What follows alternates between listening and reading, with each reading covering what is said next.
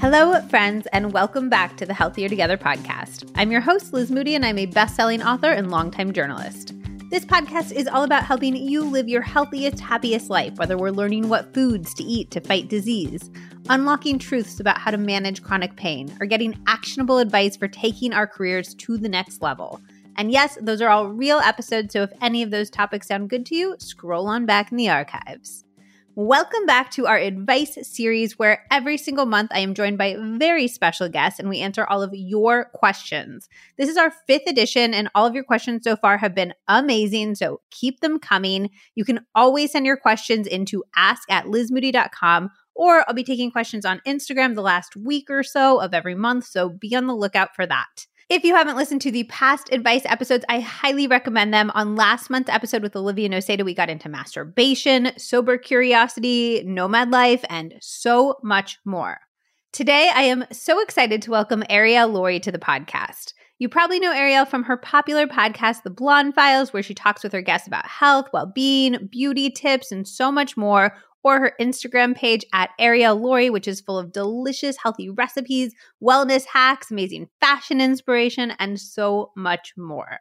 On the episode today, we are talking about how to become more interesting, the unexpected benefits of going out of your comfort zone, how to implement more social media breaks and why you should want to, tips for navigating life with a partner who struggles with addiction, how to build a daily wellness routine that you can actually stick to, the wellness habits that have made the biggest difference in both of our lives, the motivation hacks that actually work for us, what to do and not to do to get your best sleep, how to stop feeling like the grass is always greener in your relationships, in your career, in all different parts of your life, how to get on the same page as your partner about your sexual needs, and so much more. As always, we would love to hear your thoughts on our advice and your takes as you're listening, so definitely screenshot and tag us on Instagram. I am at Liz Moody, and Arielle is at Arielle Lorre, Lorre.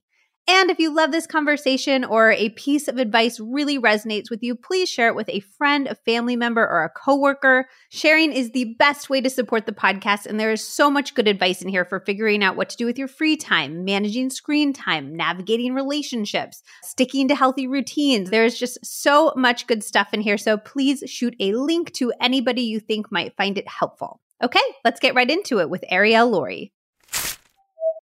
Arielle, thank you so much for joining me on the podcast today. You are a highly requested guest, and I'm always like, guys, we've already done a podcast swap. You can go listen to that. They're like, bring her back on. So I'm excited to have you back. No pressure. I'm excited to be here. Let's just get into the advice. I got some really good questions this month, and I'm really excited to dive into them. They really run the gamut topic-wise. So first one, the last few years, I've poured myself into my work, which I love. But I'm picking my head up and realizing I don't have hobbies, adventures, stories like I used to. I want to be an interesting person again. How do you build an interesting life when you feel a bit boring? Wow, really? You're going to start off with the hard-hitting questions. I can kick us off. I think that there's the old adage that interested people are interesting, and I think that's really, really true. So I think sometimes if we feel like we're not interesting, if we feel our life is boring, a good place to start can just be asking ourselves, what are we interested in? Like, what tickles that little nugget of spark inside of you? And I think if you're like, well, nothing is really feeling that interesting right now, Google things happening this month in my city. Go to the local community center and look at the board. I love looking for local events like that on the community boards at local grocery stores. You can text your friends and be like, what are you interested in right now? What are you reading? What are you watching to? What events are you going to? Are you playing any sports? What are your hobbies? And kind of look for that jolt or that spark inside of you, and then follow your curiosity and follow what you're interested in would be my first thought. It's funny that you say that you've heard interested people are interesting. I've heard boring people are bored. So I've heard the flip side of that. And that's something that I said early in my recovery to other people who were sober. And I was like, I'm just bored. I don't know what to do anymore, when my life wasn't about drinking and partying. And I think a lot of people go through that transition, whether they have an issue with it or not, where you just kind of reevaluate, what am I doing here? Going into another phase of life and adulthood. And yes, somebody said to me very bluntly, boring people are bored. And I was like, okay, Got it. But I like what you said. And I think another thing, not to relate every single thing to recovery, but this is something that I implemented in so many areas of my life. And that's this idea of taking inventory. And there's this saying that like a business that doesn't regularly take inventory fails or something like that. That's the idea of it.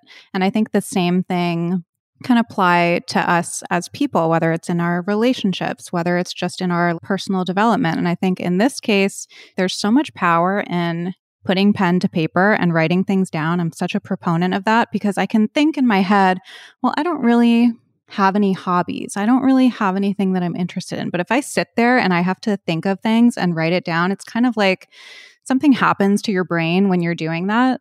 And so I always tell people to just start writing things down and just see what comes out. And if somebody sits there and takes inventory of, okay, what am I interested in? Like you said, what are things that I'm curious about? What would I do if I wasn't afraid of meeting new people? You know, whatever it is, and just start making a list. And then you can kind of look at that and pick things. And I love your advice of looking at what's going on in your community, taking a cooking class, taking a dancing class. I started taking dance classes with my friend. We are terrible. It's the funniest thing in the world. What kind of dance is it? Hip hop dance.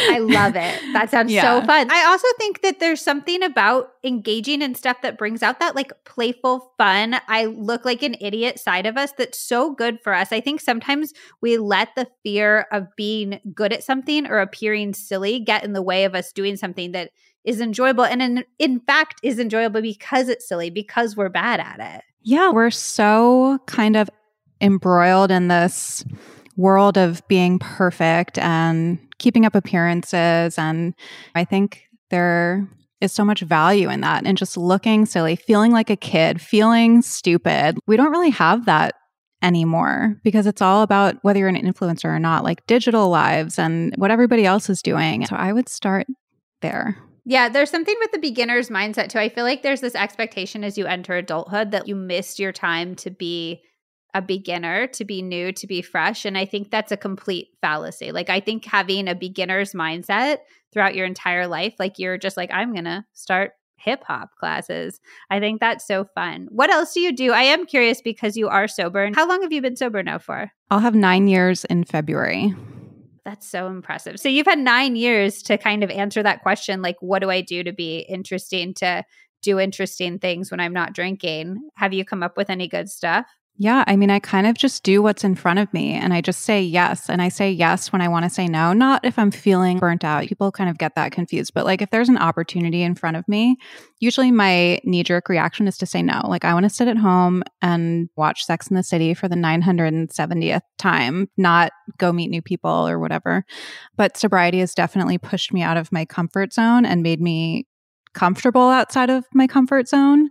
It's just been kind of a slow unraveling and I go through my phases and, you know, I got really into fitness and then that led to being interested in health and wellness and that led to cooking and that led to other forms of exercise and meeting new people that way and traveling and just being comfortable with myself. I love reading, doing puzzles. I mean, it's like there's so many different things. I think this person should take a solo trip. I think that would be so fun. Even if it's just like a little weekend trip, I feel like that can completely re-galvanize your sense of adventure. There's a lot of research around the idea that adding change to your life, even if you shake up your walk to work or your commute or the normal place you order takeout from or your grocery store, stuff like that, that sparks up new parts of your brain and it makes you think in different ways. So whether you're changing your daily routine or you're changing something like going on a weekend trip or you just went to Europe by yourself for, I don't know, like 2 weeks or something.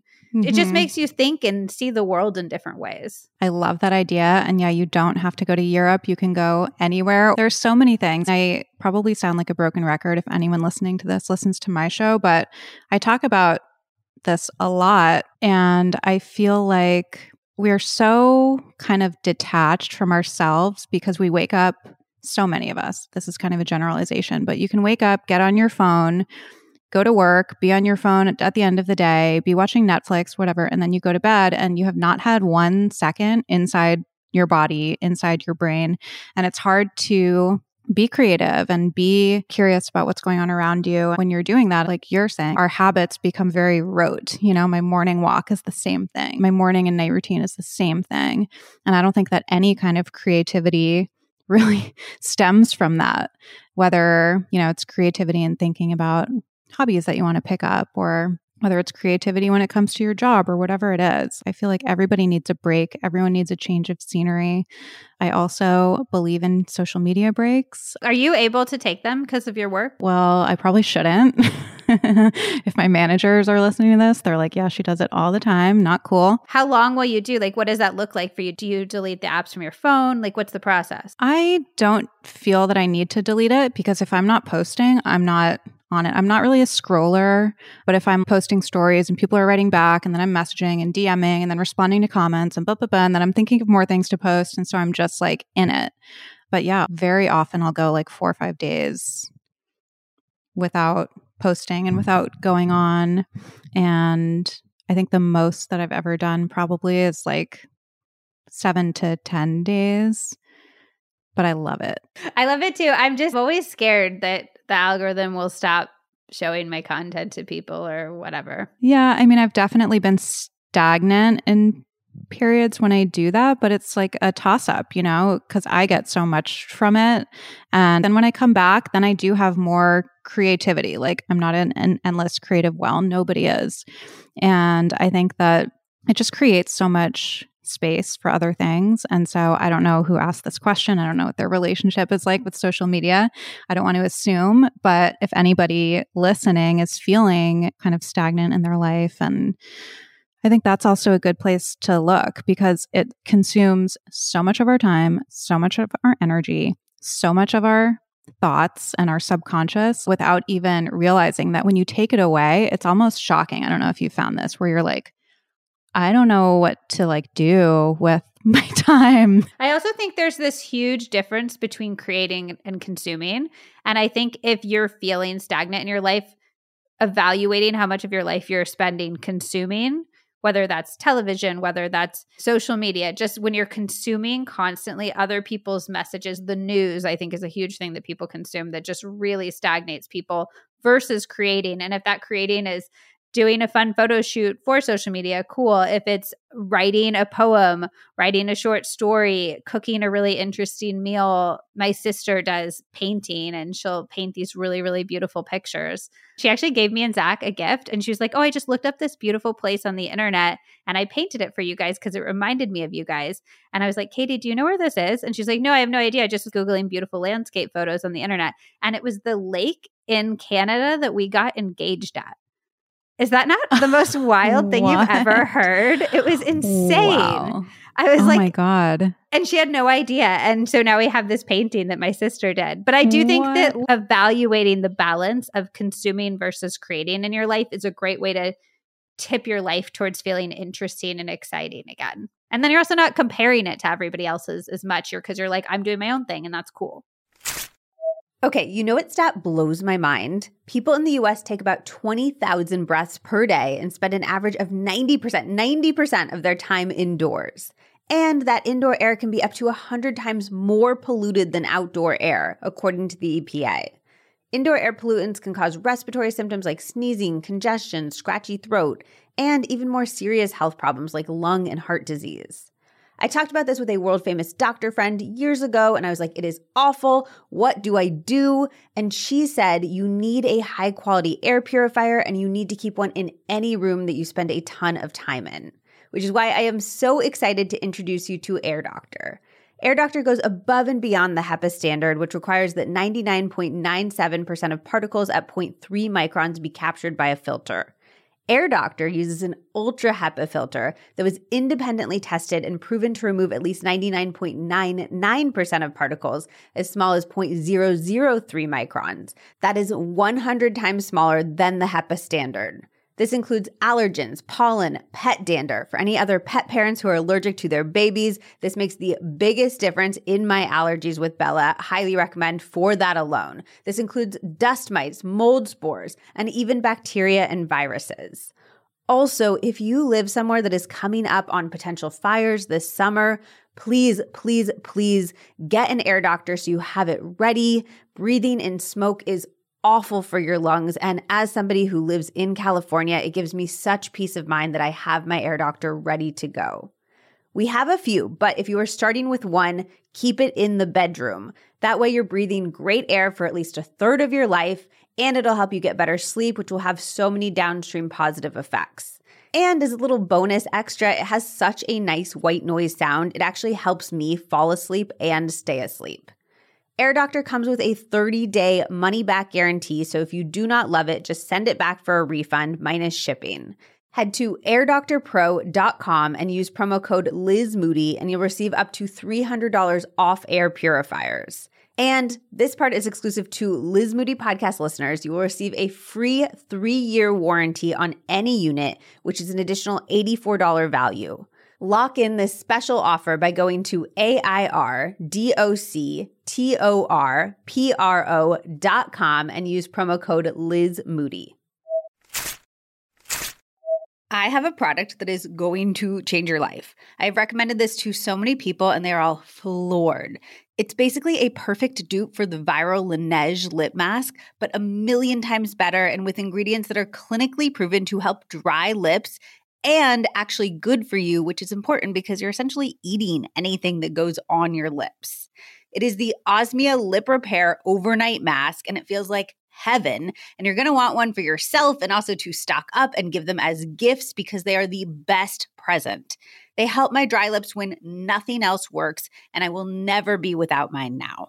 And while you're on the Osmia site, you are going to want to stock up on the bar soaps. This is the original product that Dr. Sarah Villafranco, the founder, created, and they have converted me to bar soaps after years of not being able to take the plunge. They're cured longer, so they last way longer than any other bar soap I have ever found, which is amazing for travel. I have been traveling so much recently, and I've had literally the same bar of soap, and they smell amazing, and they do not dry out your skin.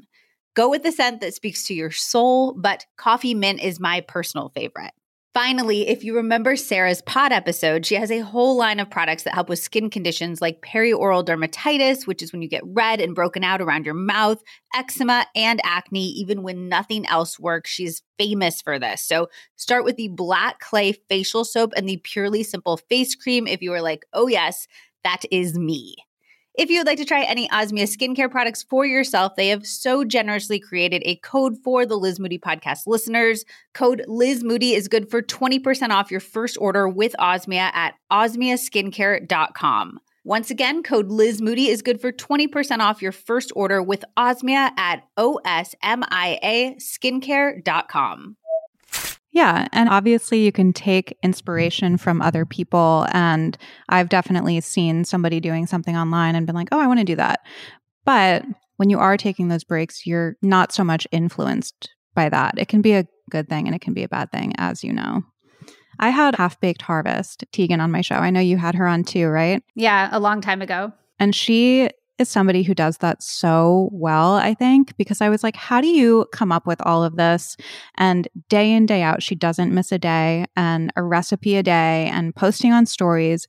And she was like, I just don't scroll social media like at all whatsoever. I have a few people that I like to see what they're up to, but during the day, she's not on social. And then she'll post her stories at night and then get off. And it's like, when you have that space, when you're not consuming, you can be creative. So I should feel really good when she comments on my reels. Yeah. Yeah. When I see her watch my stories, I'm like, boom. One of the chosen few. Thanks, Tegan. Appreciate it. Shout out, Tegan. We love you. So you mentioned, I don't feel like I can necessarily offer the best advice on this, but it came in and I feel like you're a good person to ask.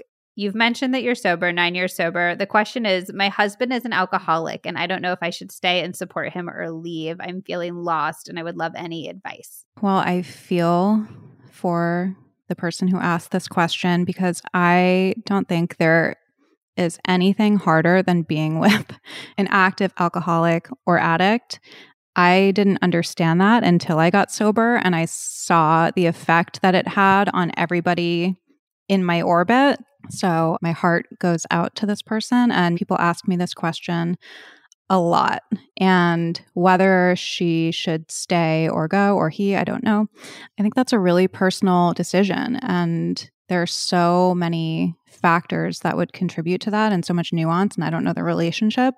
But I do think that if you're with somebody who's struggling with drugs or alcohol or gambling or sex addiction or whatever, there's so many things.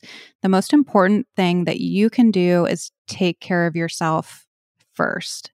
So if therapy is an option, I cannot recommend that enough. There are also 12-step programs for people who are in relationships, like Al-Anon, and there's so many on Zoom now, so it's so easy to just go on and Google Al-Anon Zoom. And there's so much to be said for having a group of like-minded people who know what you're going through, who can help you and maybe have better advice if they're in that same situation or have been in that situation. It's like that kind of that cliche of putting your life vest on first or your oxygen mask on first, so that then you can be of use to the people around you. And so I would tell this person to do that as much as they can so that they can be strong. And whether or not the husband wants to get sober, that's not an easy thing to do. I think that you can point them in the right direction, and depending on how bad it is, say, I love you and I'm here for you if you want to get sober. And if that's not something that you want right now, I can't stick around. You know, it's hard to answer without knowing so much context, but I do know that you can't make somebody get sober. So it's like, what are you doing for yourself first? And I also think, to your last point, I had John Kim, who's a marriage and family therapist, on the podcast, and he was saying, not particularly in the context of sobriety, but just in the context of like knowing when it's time to leave a relationship, knowing when it's the last straw. Is the person open and interested in changing? And is the person open and interested in how what they're doing is impacting you? And if you can't get that, it's going to be hard to make any progress. And that would be, in his mind, a red flag. And that was really resonant to me, because if you don't like where the relationship is right now, you can't be the only one trying to drag it in a different direction. It needs to be two people doing that. Yes, that's very true. And you and I were talking earlier about couples therapy. Like, if that's an option, that can be helpful too. But I do know, having been in therapy when I was not sober, I could have all the therapy in the world and it would not have made any difference until I stopped drinking. It does depend though. Like, I know people who have been in relationships where their significant other said, you stop drinking or I'm out. And that person goes to AA or rehab or whatever, and they stop drinking and they have long-term sobriety. And then there are some people who have to hit their own rock bottom. Like, everybody's bottom is different, which is the hard thing about it. And that was for you, right? We talked about that when I had you on the show prior, but you really had to hit rock bottom. Like, there was nothing anybody else was saying. Your family was like putting you in rehab and stuff like that, but none of that actually did anything until you hit the point that was rock bottom for you. And then you were inspired to make a change. Yeah. And I had all the help, and they kept sending me to rehab and therapy and addiction specialists and everything. I was lucky to have all of those resources. And for whatever reason, nothing penetrated until I was absolutely ready.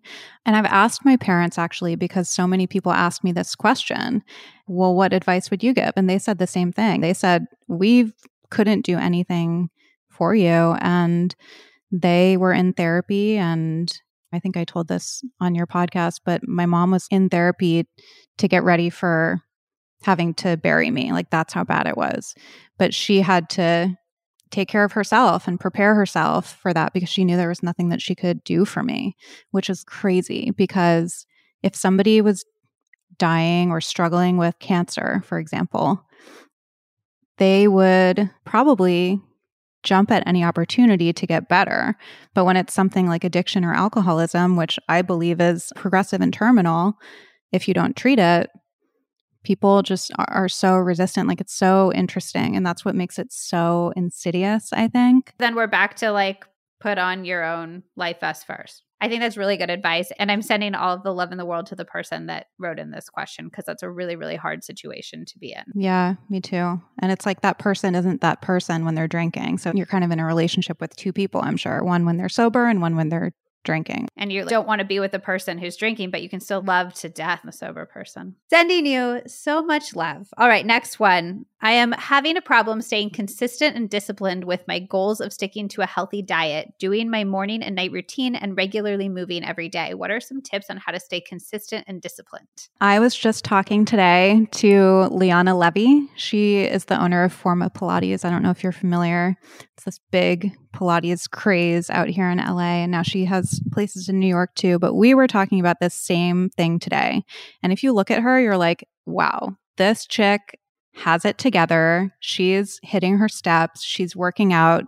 And she was talking about how she's like totally fallen off and can't get back into a routine and feels like she's not eating healthy. And we were talking about how there really isn't any destination when it comes to these things. I don't think anybody is like, okay, I figured it out. I'm going to do this workout 5 days a week and this is what I eat. And that's it. I have found the formula. Like it's constantly ebbing and flowing. And we have so many external factors that contribute to even our ability to do some of those things. And I think we put so much pressure on ourselves to make sure that we're doing all the wellness things. And I think that is really more detrimental than anything. So I fall off all the time. I fell off the entire summer.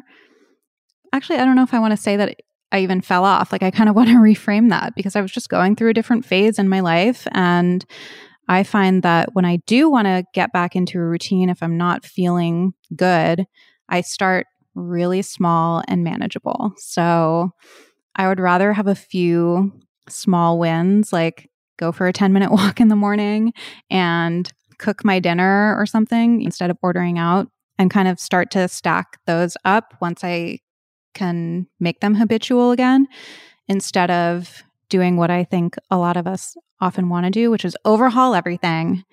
And as soon as we can't stick to it, we just give up. I think figuring out what's manageable for you and focusing on those and giving yourself grace. When you're going through a period where maybe you're sticking to your routines less, you're eating a little bit differently, you're not moving as much, are you just waiting to have that signal of I don't feel as good to get back on? What kind of tips it back in the other direction for you usually? That's a good question. I think I'm the kind of person where I have to get uncomfortable before I'm willing to change. See, sobriety journey as aforementioned. Yes, exactly. Everything goes back to that. This summer, when did it sort of tip back for you? Well, I got my boobs done. And once I healed from that and could start working out, then I started incorporating that again. So get surgery. And yes, have your boobs done. Everyone's like turning it off. I think my motivation for everything that I do comes from like wanting to feel good selfishly and like wanting to be the best version of myself and be able to function and do all the things that I want to do and have energy and all of that. So that's at the end of the day. And when I start to kind of get away from that and I start to feel it because I'm super sensitive to these things, that's when I'll start to incorporate those habits back in. But I will say, I don't know if people think that I'm like walking 20,000 steps a day and doing Pilates every morning and drinking my water and like eating all my balanced meals. Like that's not the case 90% of the time. I think that's actually important to talk about too, is I do think that there can be this perception. Sometimes I even feel like I'm failing in my position as somebody that people look to in the wellness world. And I'm like, oh, if I'm not living this life, if I'm eating foods that aren't necessarily that good for me, or even like more for me recently, it's like if I'm wallowing on the couch scrolling on TikTok instead of meditating and moving my body, I'm like, am I failing in the thing that people are looking to me for? But I think that acknowledging that we're human, and even the people that you might think are living a certain kind of life online are not, and giving yourself the same permission and forgiveness that you would, like, I'm sure anybody listening to me right now, any member of this community would be like, Liz, don't beat yourself up. Like, you're going through a hard time. It's okay. So being able to turn that back on yourself and saying, like, don't beat yourself up. It's okay. Yeah, I love that. Something that Liana said today, she was talking about not feeling like she was eating very well and having a hard time getting that kind of back on track. And she said, I want to make sure that I'm promoting a healthy message. And I said, well, I think that admitting to that is the healthy message, that nobody has it together all the time. And we have to learn how to be kinder to ourselves, because you're so right. I would never say to you, well, Liz, you failed today. Get up. You are not lazy. a wellness person anymore. But it's like we're so easy on others and hard on ourselves. And I think it's finding what feels good and finding what's manageable for you and honing in on that. And everybody's different. That all said, what habits and routines do you find are the easiest for you to stick to? Like, what are your low-hanging fruits of habits and routines for yourself? I like that question a lot. My low-hanging fruit definitely is meditation. That is just so ingrained in my routine. I don't know why. I know that that's what a lot of people really struggle with, but I think, again, because it's something that I started almost 9 years ago, I just have made it kind of a non-negotiable. So I know that I wake up and I give myself 10, 20 minutes, whatever it is, to do something, whether it's like my TM, which I know you've done as well, or just doing something on an app or something guided or whatever it is. And that always fluctuates as well, depending on what my day is. But that, I would say, is definitely low-hanging fruit. And I think because it touches so many different aspects of my life. And for some people, that's working out, and that's great. And I do love doing that as well. For working out, I will say, if you can find a workout buddy or somebody to hold you accountable, it makes it so much easier. And that was a huge thing for me in getting back into it after not working out for months. I had no motivation. So I schedule something 2 or 3 days a week where I'm doing it with other people and I'm showing up no matter what. And that is so huge. And once you do that too, and you feel good from that, then you're more motivated to continue to do that, whether you're doing something on your own or going for a walk. Taking care of your health isn't always easy, but it should at least be simple. That's why for more than 5 years now, I've been drinking AG1. It's just 1 scoop mixed in water, and it makes me feel energized and focused without any kind of caffeine jitters. I discovered AG1 after a ton of research because I was looking for one simple habit I could incorporate into my day that would support my entire body and cover my nutritional bases. No matter what the rest of the day looks like, I know that I'm getting essential brain, gut, and immune health support. I just mix a scoop of AG1 into my water. I think it tastes delicious too, which I know people are always nervous about, but I think it's like a tropical vanilla flavor and I crave it, especially because I associate the flavor with feeling so good. Of course, we're always trying to eat our fruits and vegetables and balance meals over here, but nobody is perfect. So AG1 helps support me with 75 vitamins, minerals, whole food source superfoods, and adaptogens. I especially love it for all of the travel I've been doing. I think it's a huge reason why I still feel so good and have avoided getting sick despite being on a plane a few times a week for so much of this year and having to eat out so often. AG1 is rigorously third-party tested, which I always look out for. It also has less than 1 gram of sugar, no GMOs, and no artificial anything.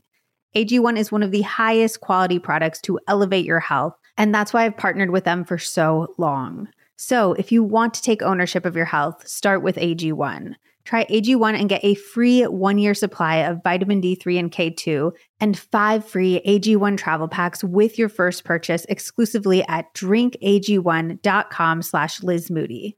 That's drinkag1.com/Liz Moody. Check it out. I have been looking for a quality fish oil to take myself and recommend to you for years, and I genuinely couldn't find one that met my quality standards. And then I kept hearing from doctors on the pod about how important it was for our brains and our hearts, even dermatologists who said it makes a huge difference for our skin. And I was like, okay, I truly need to figure this out. Then I found O3 Ultra Pure Fish Oil from Puri. The brand was literally created because the founder ran into the same problem as me. He couldn't find anything truly pure enough to take daily. Puree believes in full transparency with all of their products. Every single batch is third-party tested by the Clean Label Project and IFOS, which tests fish oils looking for the highest quality, safety, and purity standards in the world against more than 200 contaminants, heavy metals, pesticides, glyphosate, dioxins, and bisphenols, to name a few. And they always receive a 5 out of 5 star rating. Every Puree bottle actually comes with a QR code so you can scan and see the results for yourself. This is well above the standards of any other fish oil I've found, which is so important to me because if I am consuming something for my health, I don't want it to actually be causing harm. Puree's fish oil is so fresh, you'll never get any gross, fishy burps because every batch is tested to make sure it hasn't oxidized and gone rancid. And yes, that is where those burps come from. Do not just take my word. With Puree, you can find actual data behind every single batch, which makes Puree a supplement brand that you can trust.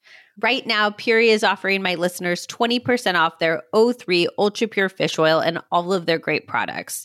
Go to my special URL, puree.com/Liz Moody, and use my promo code Liz Moody. This even applies to the already discounted subscriptions. You will get almost a third off the price. Go to PUORI.com/LIZMOODY. Do not wait. Use promo code Liz Moody at PUORI.com/Liz Moody. That's a Katie Milkman tip. She's a behavioral scientist who studies motivation and behavior change. And she thinks that making any habit you want to stick to social, whether it's as easy as like always working out at 8 a.m. and texting your friend, you're both starting at 8 a.m. and you're working out in a home YouTube video for 30 minutes or something like that. Or it's meeting up at the gym, or it's going for a walk after work with a friend and it's a phone date or it's an in-person date every single day. But if you can take the habits you want to have and layer in social accountability, it makes them so much more sticky. And that's been researched so much. Yeah, I love that. That's another thing I'll do. Like instead of meeting friends to like sit down and have coffee, I'll meet them to either get coffee and walk or to go for a hike or a walk or something like that. And that accountability piece is so helpful. And you can also do it if you have a call. This is something that Harley Pasternak, my trainer, came on my show and talks about a lot. He's a big proponent of getting your steps in. And he's like, we don't realize how sedentary we are until we start to move a lot. And there are pockets in our days where, you know, everybody's lives and schedules and everything are different. But if you have a call with somebody or a Zoom meeting, maybe you can do it outside and walk around. So those things definitely help. And then, of course, eating like food that makes me feel my best. That has become easy for me just over the years because I've learned what makes me feel good and what makes me not really feel good. And I do enjoy cooking. And I find that to be something that's really cathartic and stress relieving. And that's something that I look forward to. But I think I ordered Postmates like twice a day for the whole summer. Like I was not doing that at all. I discovered the Erewhon hot bar here, and I've always been kind of like, Erewhon's so overrated. I'm not going to get into it when I'm in LA. And then our last Airbnb in Venice was like 3 blocks from an Erewhon, and Zach and I were working on the Healthier Together decks. And so we were on chatting to China at like 11 at night because of the time difference. And then we'd be so hungry and we'd be like, oh, okay, I guess we'll go to Erewhon for dinner again. And I'm like, oh no, I've become that person. I hate myself. But it was so good. Venice Erewhon is chef's kiss. It's like a caricature of of all of the things of LA that you would picture. That's one of the things that I love about going to different Erewhons is the people watching, because you get a different like milieu of people in each place, and they're all so different. And Venice Erewhon is like fake shamans abound. Yeah, it's a very special energy, and the food is way too delicious for its own good. And what do you like to get at the hot bar? So I think their breakfast burrito is actually phenomenal. That's not an evening thing. But then in the evenings, I'm obsessed with the buffalo cauliflower. Yeah. I could eat a pound of it. I love all of their salads. The buffalo cauliflower, though, I could eat that till the end of time. They're so good. So I agree with everything you said. And then I would just add 2 things that I thought of as you were talking. One is I think adding some ritual to routines you want to have. I've always been like, if you want to work out, you can just throw a yoga mat on the floor and just do a workout. And then my sister is a big person who's like, if you want to do a work session, light a beautiful candle, make it smell good, have a plant, have a beautiful work setup. I feel like I'm giving my sister a lot of shout outs on this show. So hi, Katie. I know you're listening because you listen every week. But she's a big fan of ritualizing these daily events in our lives and making them feel beautiful. She kind of recommended it once when I was going through a hard period. And I was like, this does feel better. And now when I meditate, I take some essential oils and I smell them beforehand and I just make it feel a little bit more special and a little bit more nice. And if I'm going to cook a dinner, I'll light a candle and I'll put on some music and I'll kind of pretend I'm in a Nora Ephron movie. And I think that making the things you want to do in your life feel special and feel beautiful and feel like this lovely little way that you're taking care of yourself rather than a chore that you have to do, that mindset shift, I think, makes things much, much easier. And then the second thing is that I asked you, like, what are your low-hanging fruit? I think that thinking about all routines and habits you want to add is like, what is the lowest hanging fruit here is a really, really good way to look at it. So like, instead of committing to 20 minutes of meditation a day, can you commit to 5 minutes of meditation? Instead of committing to a whole out of the house workout that's an hour long, can you commit to 20 minutes? Just like, what is the smallest step in the direction of the thing you want to get to? And then maybe you can build on that after you get there. You had Dr. Samantha Boardman on your show, right? Yes, I love her. She came on my show too a while ago when her book came up. She was talking about how to be motivated to make changes or incorporate these kind of things that you want to. And the idea was that you write down how you feel before and then the thing that you did and then how you feel after. Because sometimes when you can see like, oh, I was feeling anxious and I was having ruminating thoughts. And then I did a 5-minute guided meditation and I felt a little bit less anxious or, calmer, whatever it was. Like creating those proof points for yourself, sort of. Yeah. When you have that evidence, I think then you're more motivated. And I feel like for me, maybe the reason why something like meditating is kind of low-hanging fruit, it's because it's become so habitual that I have the evidence in my head. I know what's going to happen. Not every time, but net, I know what's going to happen when I make that commitment, whether it is 5 minutes or 20 minutes once a day or twice a day, whatever it is. Well, that's another science of behavior change thing is that you need to identify or add a reward in. So if there's an inherent reward, you need to be able to recognize it, which is where I think that exercise is so genius. And then if there's not an inherent reward, if you're just doing something that like genuinely sucks, you need to add a reward, like give yourself a Tootsie Roll or a metaphorical Tootsie Roll at the end of whatever you're doing. And that's why I think sometimes if we're trying to work out because we hate our bodies and we just want to look a certain way, it can be so much harder to motivate ourselves than if we want to work out because we want to feel energetic or less anxious or that we want to sleep better that night. These things that actually are pretty immediate rewards can make it so much easier to motivate yourself. Yeah. And that so many people feel like, oh, I've fallen off or had this weekend where I drank and I ate too much and I didn't sleep. And how do I get back on? And they want to go in and punish themselves. And that is never going to be sustainable no matter what. And that goes for what you were saying before, even about the rituals. If you're doing something because you feel like you have to do it, it's not going to be sustainable. But if you can reframe that and shift how you're looking at it, and working out is an easy example. I want to work out because I want to sleep. Sleep is so important to me. I will do anything. And energy, more consistent energy. Those are dividends that pay continually because that is all going to touch other aspects of my life as well, similar to meditation. What habits or routines do you want to add in that you're like haven't been able to nail yet? I definitely need to get better at cooking more of my meals. I mean, it makes such a big difference in how I feel. And I think it's probably because of what I'm cooking and what I'm eating, but also, like I said before, that routine and that mindfulness that happens when I'm going out and getting my groceries or getting them delivered or whatever, but sitting there and making something, there is a certain presence that you need to do that. And I can be running around, and if I order something, I can be in like fight or flight and just inhale it. And then I have gut issues and it's just everything starts to fall apart.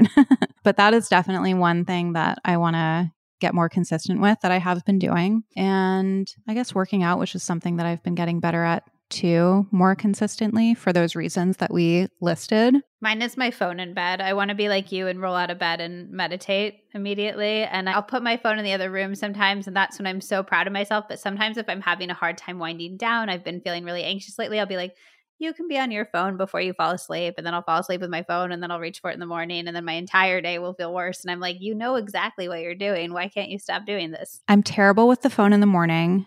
I don't know how people don't look at their phone for the first 30 minutes of the day. Beyond me. I mean, I have really good phone hygiene at night. Like, I have no problem putting on Do Not Disturb at 7 or something. And I love to read. And that's just because I need my sleep. Like, I need it. Otherwise, my whole life falls apart. And a good night's sleep starts like at that time for me before I even go to sleep. So that one has always been, again, kind of low-hanging fruit, good sleep hygiene. There was one night where I had the Citizen app and it started pinging and I was like, what's happening? It was like 10:30 at night. Some woman drove her car off a cliff off Mulholland Drive into Universal City. I'm watching the live streams and the helicopters for like an hour and a half. And finally, I was like, Arielle, put it away. And I slept like shit that night. And I woke up and I was like, really? Like, you really had to do that? Like, I know what it's like, and that's kind of an extreme, but even if I'm just scrolling Instagram at 10 o'clock, that messes me up the next day. I also think it's wild. Sometimes I'll watch House of the Dragon and then I'll try to go to sleep and then I'll be like, oh, I slept really poorly. And I'm like, yeah, I just watched some of the most graphic, awful, stimulating television on the planet. And I think we do that to ourselves so much where we watch something, including social media, designed to stimulate you. Television, flashing lights, and then you're like, oh, I like wonder why I slept weird. It's like, well, I don't know, maybe your brain was processing the murder. Yes. Or the car rolling off the cliff. If people listening to this, if they are readers, I feel like you might have this too. That amber reading light from Amazon, it was like $10. Best I think you and I have probably sold like 40,000 of these things. I feel like I post about it constantly and you post about it constantly, but it's like $10 and it's the best thing I've probably bought on the internet. Same. You just search like Amber Book Light, or you can probably find it on either of our pages because we literally post about it. I don't know how we got onto sleep hygiene. You were talking about the phone and rolling out of the bed, meditating. And I was going to say, I check my email. I'll probably open up social media, check my texts, see what's going on, and then I'll meditate. Otherwise, I'm sitting there meditating and I'm like, do I have that deadline today? Did I respond to blah, blah, blah? What time is that thing? So I just kind of get it out of the way. I like to. That's not like the perfect way you're supposed to do it, but that's what works for you. And so that's what you do. I think there's something very empowering about recognizing just because these habits and routines work for other people and that's what we're supposed to do. That's what I'm constantly telling people about trying to wake up at 5 a.m. I'm like, if that works for you, do it. Wonderful. I'm standing over here applauding, but I'm standing over here applauding at like 8:30 because that's when I woke up. Do the habits and routines that work for you. And I think when you're trying to fit a square peg in a round hole, it's never going to work. Yeah. And this comes back to what I was saying in the beginning about the inventory. And I think when people feel like they can't lock down a routine or can't incorporate good habits or whatever it is, I think writing it down, and you can write down, what am I doing right now? What is my night routine and what do I want it to be? And then you look at the discrepancy and be like, oh, okay, I want to get in bed at 8, but I'm getting in bed at 10. Well, what can I do here? You don't have to get in bed at 8:05. Maybe you get in bed at 9:30. Just see where you can be a little bit flexible and get a little bit closer to what it is that you want to be doing and just work your way there. We can't just snap our fingers and be different people. You have to kind of habituate yourself into it a little bit. And that happens over time. I think that's so true. Okay, I'm questioning my life constantly. All of the what ifs, especially crushes from the past, even though I'm happily married. How do I stop thinking that the grass is always greener? And I think let's talk about not just romantic relationships, but all facets of life. How do you become satisfied with what you have when we're in a world where we're constantly reminded of all of the other choices we could be making? This is a really hard one, and it's one that I've been thinking about a lot lately. I think that even I'm susceptible to it. I definitely can get influenced by what's happening in other people's lives and feel like that should be happening in mine. And I think it's so much easier said than done. But there's that saying, it's like not about having what you want, it's about wanting what you have. And that is something that I've been thinking about so much lately because I got to a place where I was so influenced by that, I think, that I became really dissatisfied with my life, even though I had so much abundance. And I don't mean like things and material things, but like just relationships and love and interests and health and like all these good things. And I was so focused on what I didn't have and what I wanted. And I kind of lost sight of everything. And so that's something that I've been reckoning with a little bit. And I think really it comes down to gratitude, as cheesy as that sounds. But we all have things to be grateful for. And that's one thing that I start my day with is a gratitude list, 10 things, and I send it to a friend, and it's that accountability piece. You just text it on your phone? Yeah. Oh my gosh, I want to get a gratitude phone buddy. I'll be your gratitude buddy. Can you do too? We can do like a circle. I'm going to text you tomorrow morning. I'm going to text you my gratitude list. You know, it works because like when I wake up in the morning, my baseline is not I wake up happy, joyous, free, and excited. Like, no. I am thinking of all the shit that I have to do and thinking about what I don't have and all of that stuff. And so that is a really good practice to have in the morning to shift the perspective a little bit. How specific are you with your gratitude? Is it like, I'm grateful for my health? Or is it more like, I'm grateful that I get to have this smoothie today? I used to be a little more general. And then I found that I was just starting to kind of repeat the same things. And so I get a little more granular with it. And I think that that helps. It's kind of like what you were saying before about like making these rituals something that's beautiful. And it sounds so silly, but like romanticizing your life. I think it's just like putting the blinders on a little bit and looking at what you do have, because no matter what your circumstances, there is so much to be grateful for. That's what I've been doing. I also think to the point of putting your blinders on, sometimes we do have so much exposure to all of these other paths in life. And I don't think everybody should like live with their head in the sand, but I do think sometimes minimizing that exposure can be a good thing. So if you're happy in your relationship for the most part, but you're always wondering what your life would be like if you had married an ex, I'd be like, maybe you should unfollow that ex on social media. Maybe you shouldn't be following every moment of that person's life, because I think that when we're living another story, it can be hard to really be present in our own. And then if you're not being present in your own, of course, it's going to feel worse. And if you're not truly living the moments of the life that you've chosen, of course, it's going to feel worse comparatively. So I would say minimize that exposure in that way. I love how you phrase that. Minimize exposure. That is something that I have done a lot of, not just in this past year. Like, I think that we have a lot more control over it than we think. And obviously there's messaging from everywhere coming at us in all directions, but we do largely control what we're exposed to. I feel like that's a huge problem with like modern dating, is that nobody wants to commit because there's too many options and you have exposure to everything that's out there. And obviously this is dependent on the people, but I see a lot of my friends who are dating and I'm just like, wow, this is crazy. You're constantly looking at what else is out there. Have you heard of the secretary problem? No. Or the secretary equation? Okay, so this is, I think,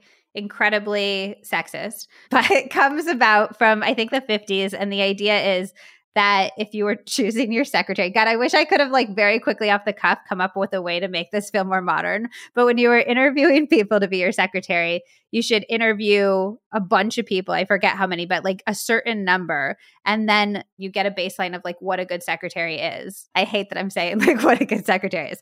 Anyway, you get a baseline for what a good secretary is. Let's say you interview 20 secretaries. After that point, you should go with the person who's within the top 20% of what you've decided that baseline is. Like the next best within 20% margin of error person within that baseline. And we're starting to do that with our nightmarish house hunt in LA, where it's like we know what the lay of the land is. Maybe the next house isn't going to be perfect, but if we can get something within that top 20% with the information we have, we can make that work. And I kind of feel like dating is the same way. Like once you have the lay of the land, instead of exhausting yourself looking for somebody who is 100% perfect, can you pick somebody who is at the top edge of that lay of the land and then give it a fair shot. Yeah, I remember talking to a friend, but we were talking about getting everything from one person and how realistic is it to get everything from one person? Because I feel like we're exposed to everybody's perfect relationship. And then we're like, well, my relationship isn't like that. Well, maybe I should have married that guy from high school or whatever it is. It's just so unrealistic. And I remember my friend saying to me, I think you need to make a list and write down the most important things to you. And if you're getting those top 5 things or whatever it is, but like get it down on paper and look at it instead of being like, well, I have this, but not this, and he does this, but not that. Put it down, and then you can kind of see if you're aligned and like having your main things fulfilled. I think there's a lot of power in making a choice and standing behind your choice. I think we can question our choices forever, but I think there's an immense amount of power that can be found. And I say this is a horribly indecisive, FOMO, grass is always greener person, but there's a lot of power when I've said, I choose this choice and I'm going to give this choice a really fair shot. I think for some of us, it seems easier to change circumstances than to work through something. And I don't think that that is always the best thing. And I think that it can be kind of instinctual, like, this is really hard, so I think I would rather do that. And I totally get that. And I think that that happens in relationships so much. Relationships go through rough patches all the time. And I know from a lot of my married friends, they're like, we've had terrible years, plural, like terrible years. And we've had great years. And we've gotten through that. And thank God I didn't leave. And obviously, some people are not meant to be together. So not saying like stay together no matter what. But I think that especially because of the exposure and because we are influenced and constantly seeing what other people are doing and what their relationships look like. And we kind of get this fantasy like, oh, it would just be so much better if I had married that guy or if I was in a relationship with this guy. And that's not always the case. Sometimes the harder thing is more rewarding, and often the easier thing in the moment will be later followed by a harder thing anyway. Sounds legit. All right, let's do one more and let's end on a very different note. My boyfriend of 5 years has never gone down on me despite me asking. How do I ask him if it's never really going to happen? Are we just not sexually compatible? Resentment is starting to set in. Ooh, well, resentment definitely is not going to make for a sexy times. It's not the best foreplay. Not the best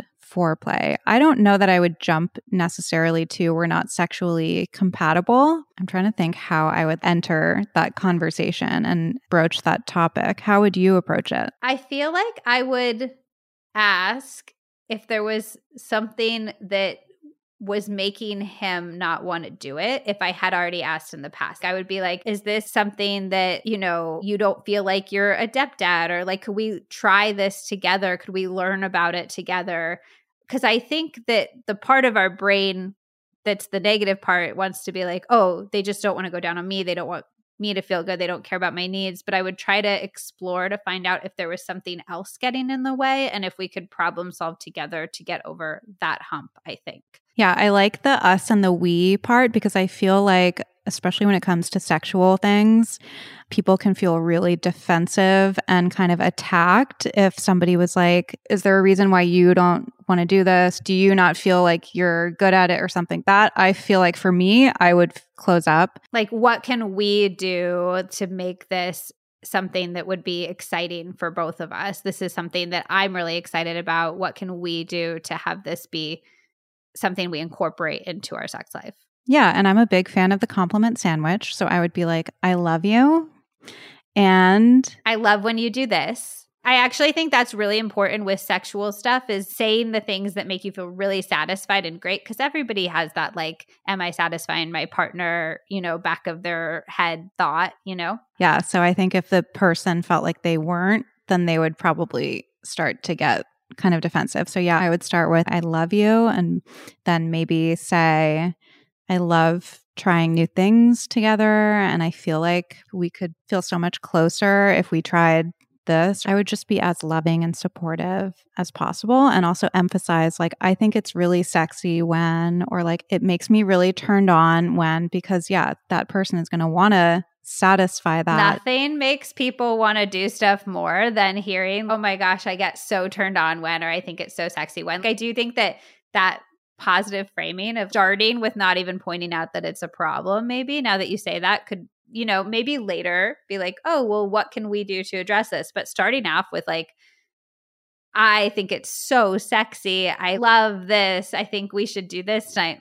It's so great. And same thing, I've used this strategy for therapy as well and been like, I feel so connected when we're communicating, and that emotional connection is what really fuels my desire. And it's like, when are we going? Let's make the appointment tomorrow. Would it be a red flag for you if you did all of that and then the boyfriend still doesn't want to go down? I think it depends. Like if let's say he's just like, it's gross, I don't like it, it's not something I'm interested in doing. That would be a little red flaggy for me, because I feel like when you love somebody and you want them to feel good, not saying you have to do things that you don't want to, obviously consensual, but like, I mean, do we all really love giving blowjobs? Like, not not always, but like, you got to take one for the team. Well, and I think there's something beautiful about being like, I feel good by making you feel good. Yeah. And an unwillingness to do something like that kind of takes away from this idea that we feel good by making our partners feel good. Exactly.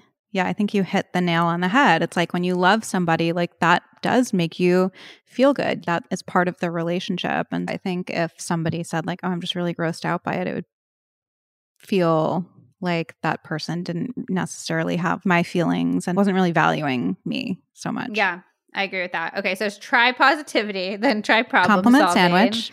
Compliment sandwich. Love the way you kiss my neck. Can you go down on me more?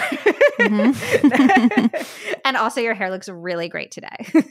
Or you can like get toys. Oh, like one that enables that kind of thing. Something that's specifically designed to be used with the tongue. That's kind of fun. Let's try this out together. I like that. Okay, good luck. May the force be with you. We're praying for you, girl. We're rooting for you over here.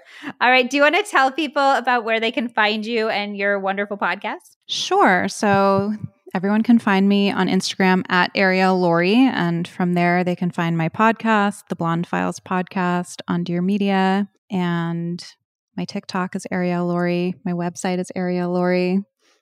But Instagram is kind of home base. And all sorts of stuff. It's like wellness. You have fashion. You have like the best taste in fashion. Thank you. You have a whole gamut of recipes. I just feel like your content really runs the gamut in a really nice way. Thank you. I appreciate that.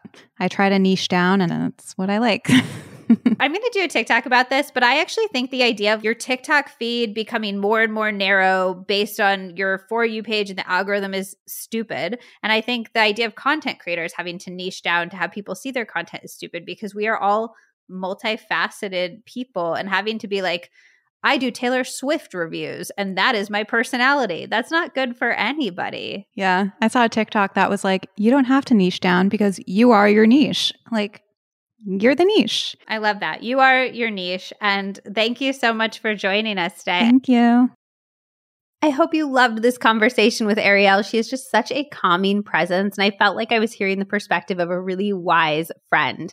I am definitely going to try her practice of texting the gratitude list every single morning. I absolutely love that idea. And I hope you're walking away from this episode feeling confident and ready to prioritize the things that will make you the happiest, healthiest version of yourself. If you would like to have your questions answered on any future advice episode of the Healthier Together podcast, send them over to ask@lizmoody.com. They're always totally anonymous. We will be back next month with a new special guest, so tune in for that.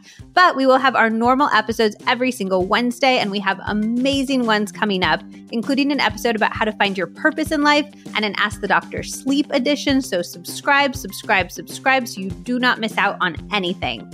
Also, come join the Healthier Together Podcast Club Facebook group so we can all share and learn and grow together. It is linked in the show notes, or you can just search Healthier Together Podcast Club on Facebook and it should come right up.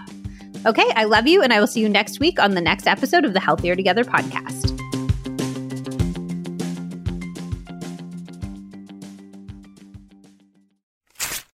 It takes a lot for a health supplement company to wow me, but Symbiotica really breaks the mold. If you haven't discovered them yet, they make really different products than any other supplement company I've seen before. They have a lot, so I highly recommend that you check out their website and take their quiz to find out what's best for your specific goals. But I wanted to call out a few of my personal favorites. First of all, the topical magnesium. You all know I love magnesium, and I've always wanted a topical spray that wasn't sticky, that felt good and luxurious to use, and that actually let the magnesium absorb into my body, which requires DMSO as an ingredient, which I have actually never seen in any other product. If you have achy muscles or sore feet, this is literal heaven, and I also love it before bed to help with sleep. And then I have become increasingly interested in minerals. We talk a lot about vitamins, but adequate minerals are so key for energy. And unfortunately, it's become harder to get adequate minerals because our soil is so depleted of them. The Symbiotica Shilajit supplement is one of the best mineral supplements that I've found, and the research around Shilajit is profound. There's robust human and animal research that shows it acts on ATP in a way that significantly helps restore and create energy, which is one of the biggest things that I love it for as a low caffeine consumer. There's also robust research around its anti-inflammatory properties, its brain protective properties, and more. I think of it more as a whole food than a supplement. It's a naturally occurring resin, and I just mix a little bit of it into my afternoon tea or my decaf coffee drinks. And like all Symbiotica products, there are no additives, fillers, toxins, or artificial flavors. Of course, I have a special discount for you. You can use code LizMoody to get 15% off plus free shipping on subscription orders. Again, that's code LizMoody for 15% off on Symbiotica.com.